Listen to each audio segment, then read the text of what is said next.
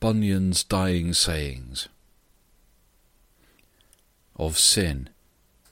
Sin is the great block and bar to our happiness, the procurer of all miseries to man, both here and hereafter. Take away sin, and nothing can hurt us. For death, temporal, spiritual, and eternal, is the wages of it. Sin, and man for sin, is the object of the wrath of God. How dreadful, therefore, must his case be who continues in sin, for who can bear and grapple with the wrath of God? No sin against God can be little, because it is against the great God of heaven and earth. But if the sinner can find out a little God, it may be easy to find out little sins. Sin turns all God's grace into wantonness. It is the dare of his justice, the rape of his mercy, the jeer of his patience, the slight of his power, and the contempt of his love. Take heed of giving thyself liberty of committing one sin, for that will lead thee to another, till by an ill custom it become natural. To begin sin is to lay a foundation for a continuance. This continuance is the mother of custom, and impudence at last the issue.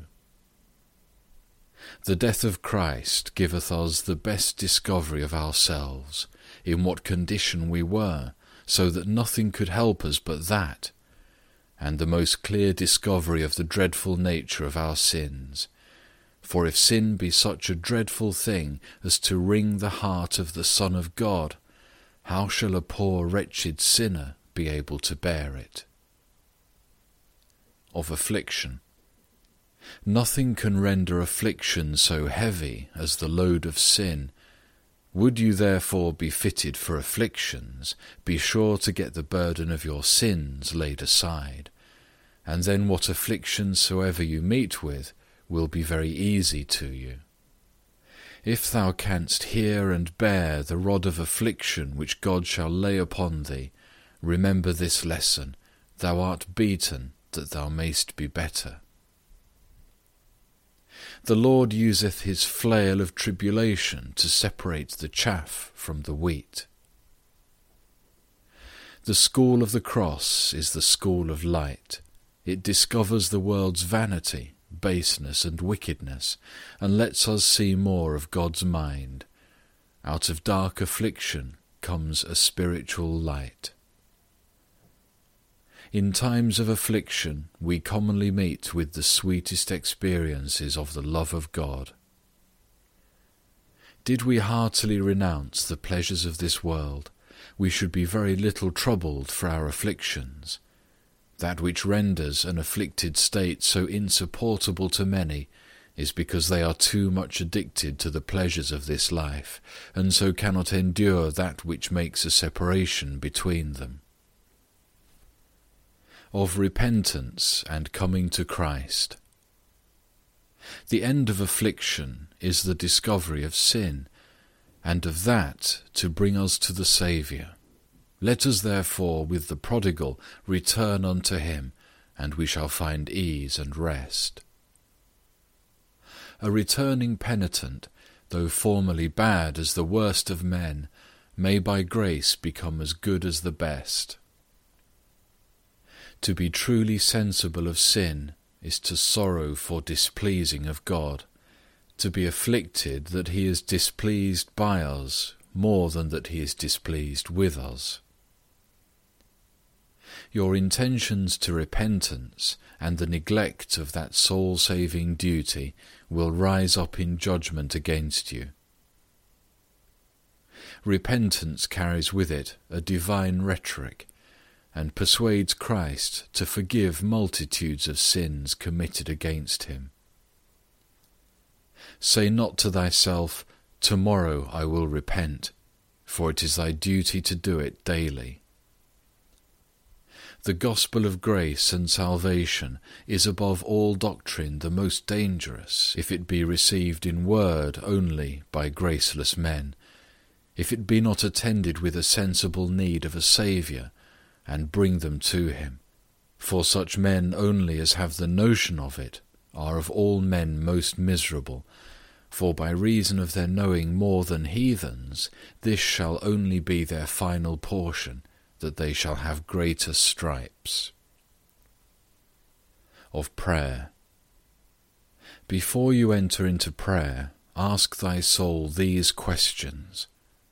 To what end, O my soul, art thou retired into this place? Art thou come to converse with the Lord in prayer? Is he present? Will he hear thee? Is he merciful?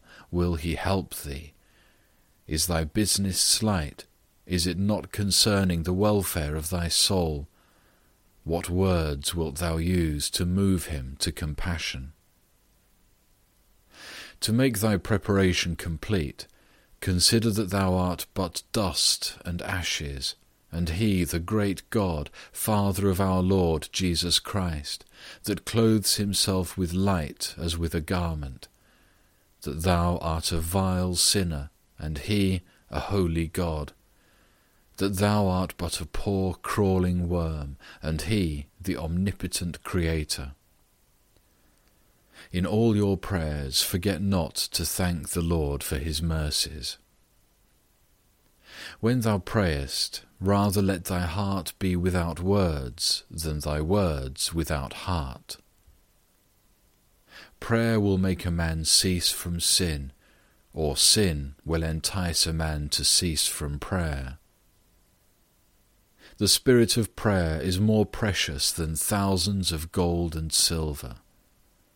Pray often, for prayer is a shield to the soul, a sacrifice to God, and a scourge for Satan. Of the Lord's days, sermons, and weekdays. Have a special care to sanctify the Lord's day, for as thou keepest it, so will it be with thee all the week long. Make the Lord's day the market for thy soul. Let the whole day be spent in prayer, repetitions, or meditations. Lay aside the affairs of the other parts of the week. Let the sermon thou hast heard be converted into prayer. Shall God allow thee 6 days, and wilt thou not afford him 1? In the church be careful to serve God, for thou art in his eyes, and not in man's. Thou mayst hear sermons often, and do well in practising what thou hearest, but thou must not expect to be told in a pulpit all that thou oughtest to do, but be studious in reading the Scriptures and other good books. What thou hearest may be forgotten, but what thou readest may better be retained. Forsake not the public worship of God, lest God forsake thee, not only in public, but in private. On the weekday, when thou risest in the morning, consider 1. Thou must die. 2. Thou mayst die that minute. 3. What will become of thy soul? Pray often. At night consider 1. What sins hast thou committed? 2. How often thou hast prayed? 3. What hath thy mind been bent upon? 4. What hath been thy dealing? 5. What thy conversation? 6. If thou callest to mind the errors of the day, sleep not without a confession to God and a hope of pardon. Thus every morning and evening make up thy account with Almighty God, and thy reckoning will be the less at last. Of the love of the world. Nothing more hinders a soul from coming to Christ than a vain love of the world, and till a soul is freed from it, it can never have a true love for God. What are the honours and riches of this world when compared to the glories of a crown of life? Love not the world, for it is a moth in a Christian's life. To despise the world is the way to enjoy heaven, and blessed are they who delight to converse with God by prayer. What folly can be greater than to labour for the meat that perisheth, and neglect the food of eternal life? God or the world must be neglected at parting time, for then is the time of trial. To seek yourself in this life is to be lost, and to be humble is to be exalted. The epicure that delighteth in the dainties of this world little thinketh that those very creatures will one day witness against him. On suffering. It is not every suffering that makes a man a martyr, but suffering for the word of God after a right manner, that is, not only for righteousness, but for righteousness' sake, not only for truth, but out of love to truth, not only for God's word, but according to it, to wit, in that holy, humble, meek manner, as the word of God requireth. It is a rare thing to suffer aright, and to have my spirit in suffering bent against God's enemy, sin. Sin in doctrine, sin in worship, sin in life, and sin in conversation.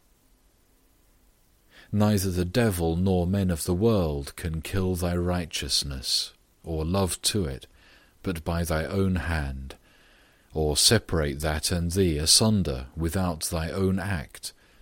Nor will he that doth indeed suffer for the sake of it, or out of love he bears thereto, be tempted to exchange it for the good will of the whole world.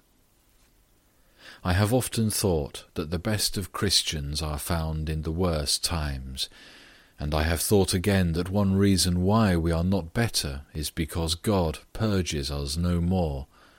Noah and Lot, who so holy as they in the time of their afflictions, and yet who so idle as they in the time of their prosperity? Of death and judgment. As the devil labours by all means to keep out other things that are good, so to keep out of the heart as much as in him lies the thoughts of passing out of this life into another world. For he knows if he can but keep them from the serious thoughts of death, he shall the more easily keep them in their sins. Nothing will make us more earnest in working out the work of our salvation than a frequent meditation of mortality. Nothing hath a greater influence for the taking off our hearts from vanities, or for the begetting in us desires for holiness. O sinner, what a condition wilt thou fall into when thou departest the world?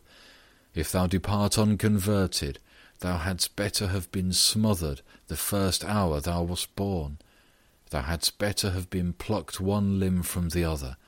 Thou hadst better have been made a dog, a toad, a serpent, than to die unconverted. And this thou wilt find true if thou repent not. A man would be counted a fool to slight a judge before whom he is to have a trial of his whole estate. The trial we are to have before God is of otherwise importance. It concerns our eternal happiness or misery, and yet we dare affront him. The only way for us to escape that terrible judgment is to be often passing a sentence of condemnation upon ourselves here. When the sound of the trumpet shall be heard, which shall summon the dead to appear before the tribunal of God, the righteous shall hasten out of their graves with joy to meet their Redeemer in the clouds. Others shall call to the mountains and hills to fall upon them, to cover them from the sight of their judge. Let us therefore in time be posing ourselves which of the two we shall be.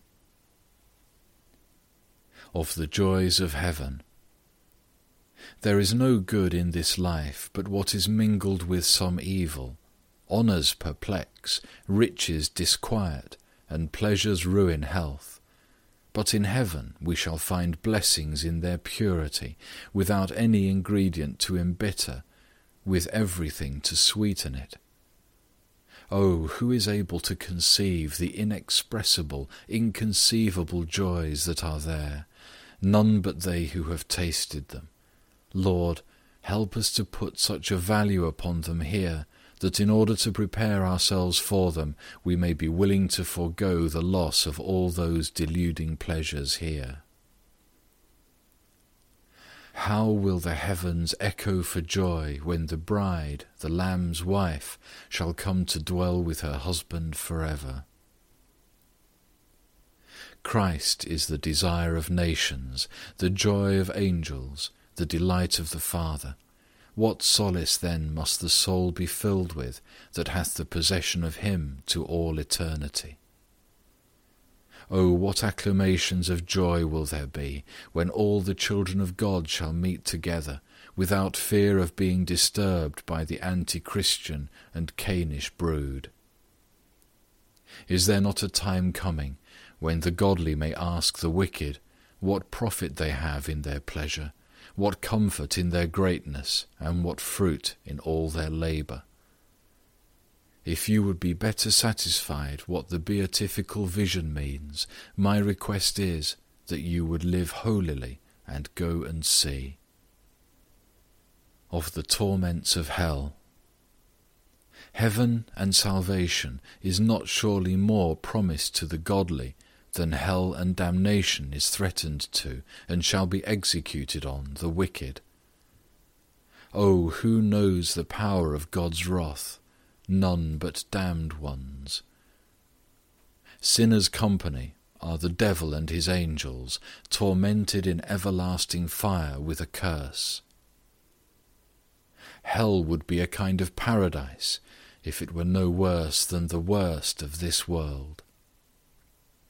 As different as grief is from joy, as torment from rest, as terror from peace, so different is the state of sinners from that of saints in the world to come. End of Part 4. End of Miscellaneous Pieces.